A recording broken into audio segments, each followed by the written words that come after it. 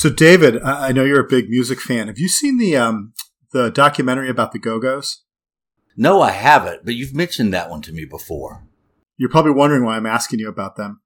So there, there's the famous story about the Beatles being in Frankfurt and how they played all these concerts, and that's how they really came together as a band. And for the Go-Go's, it turns out they did a tour of Great Britain with Madness. And I don't know if you remember the ska band Madness, but as a result of that tour, that's where they really sort of found their voice, came together as a band, had a lot of initial success, started to cross over because they were originally more of a punk act. And so they sort of incorporated some of the ska sound. I just thought that was interesting. And you know why I'm using why the word madness appeals to me today. Yes. Oh, absolutely. We have been in a state of madness, particularly in the regulatory world right now. So why don't we start off with some of my favorite acronyms, which you'll have to explain for us, but ESRD, PPS, TPONES. How do you want to break that down for us?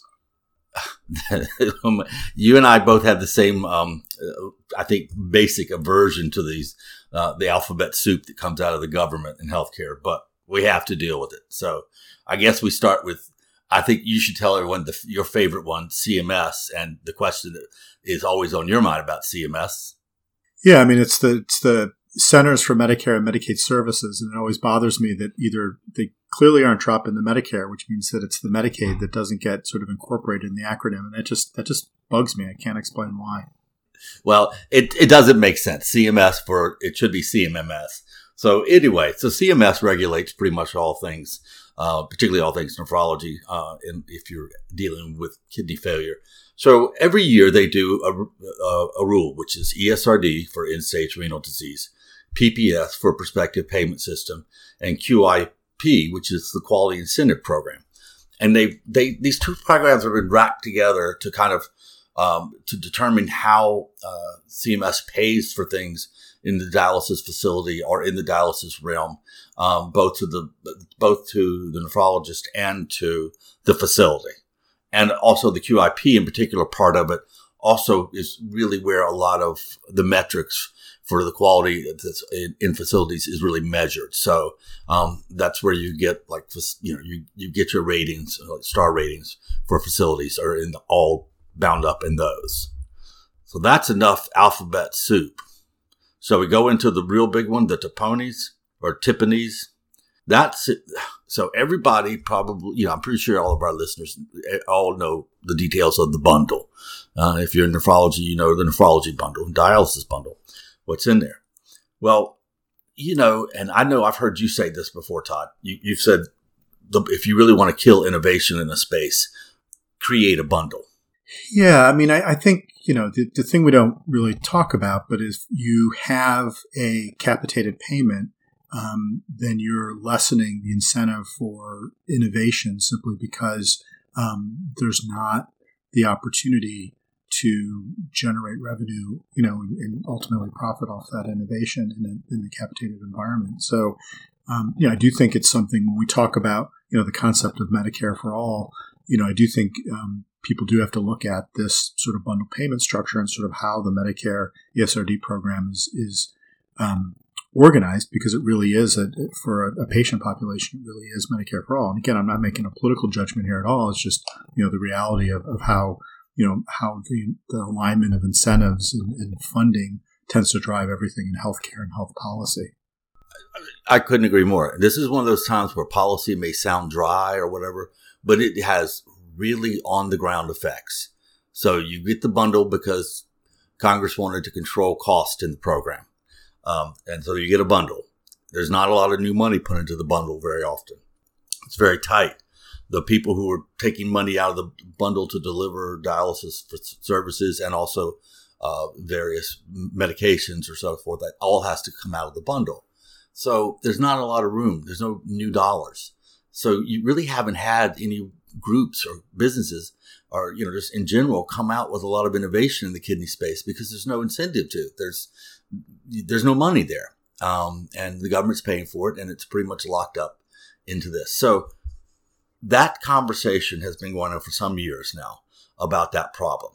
And so CMS did create something called the transitional add-on payment adjustment for new and innovative equipment and supplies. Now that is a mouthful, and it is called either Tiffany's if you're with some people, or Tiponies if you're with others.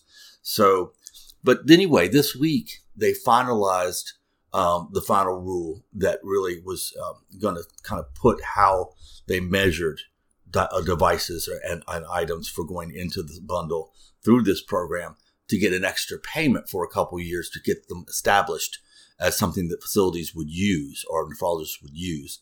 And with the idea that after a couple of years, their usage would pick up and they'd no longer need a special payment and they would just be a factor in the bundle. So ASN and really has been really very concerned about this whole issue and about how we're going to get innovation in there.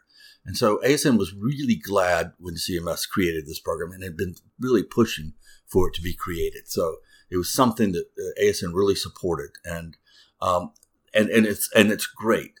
The problem is they have finalized a rule that has what's called substantial clinical improvement in order to be passed, in order to get into that payment section.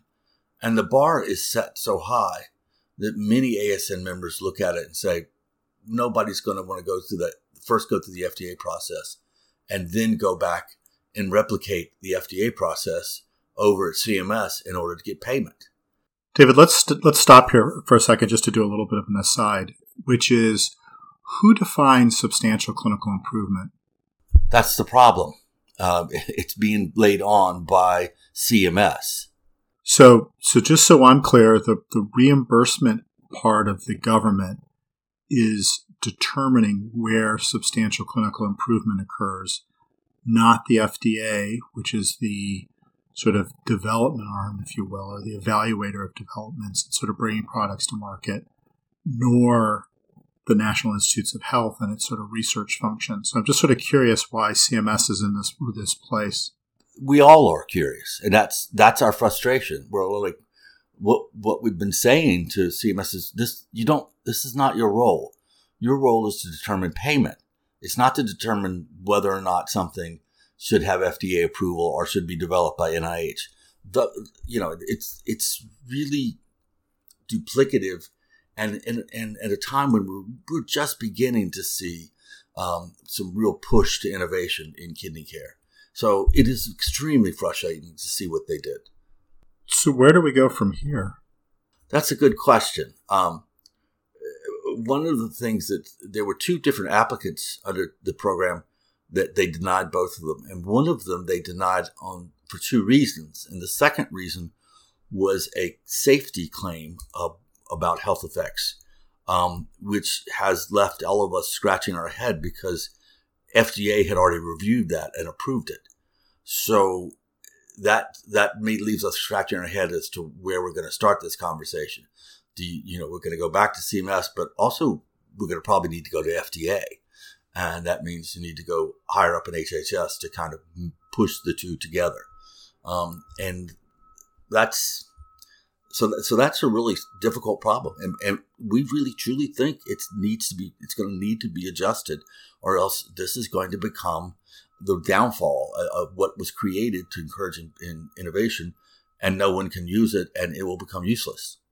Yeah, and it also makes it less likely that the Medicare program will pursue bundled payment in other clinical areas. And so if we, the kidney community, can't work with CMS to address this issue, it could really have a chilling effect on sort of how the Medicare program evolves moving forward. Exactly. And all of nephrology and ASN have their eyes on the prize with Kidney X. And the idea is possibly a wearable kidney at some point, an implantable one, all of these advances. And so now we're looking at this going, we really don't think that you're prepared to figure out how to do payment policy if these things happen. And so we're looking at a serious, jam in the whole, the whole system that is going to have to be fixed if we're going to accomplish what we want to accomplish. And so that's what we're trying to figure out is where will be the next step And how will we play this card? It'll probably be played out with many people in the kidney care community. And I think we're going to have to be kind of really roll up our sleeves and be pretty blunt about it and work hard. So that's a good transition to our next issue. You'd mentioned sort of the concept of a zero-sum game. And, that's the second regulatory issue in terms of the physician fee schedule. And sort of where are we in terms of that process?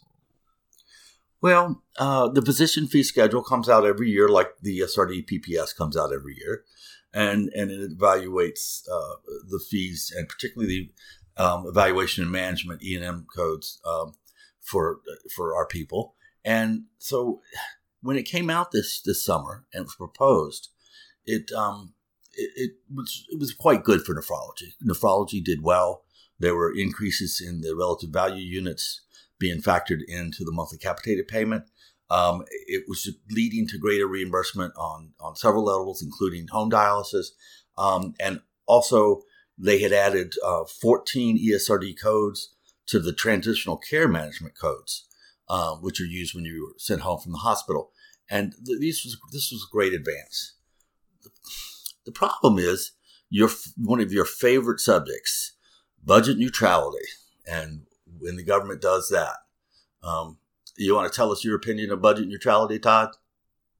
Well, I think the problem is that A, I don't like kind of a false fence around something, and B, I get frustrated when we're not making strategic policy decisions. So we're not setting priorities and trying to address issues. And I feel like when you say that you have to balance everything in a sort of vacuum, you're not taking into account things like the COVID-19 pandemic or potential opportunities to dramatically improve care, through new therapies, et cetera.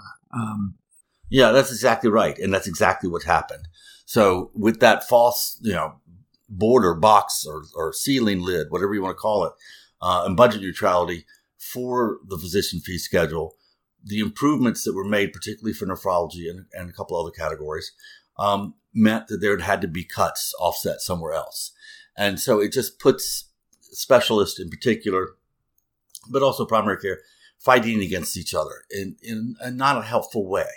And so understandably, some of the groups have become very upset about their cuts, and they have gone to Capitol Hill. And their basic message is, because of COVID-19 and everything, can you give us relief from budget neutrality for the next year?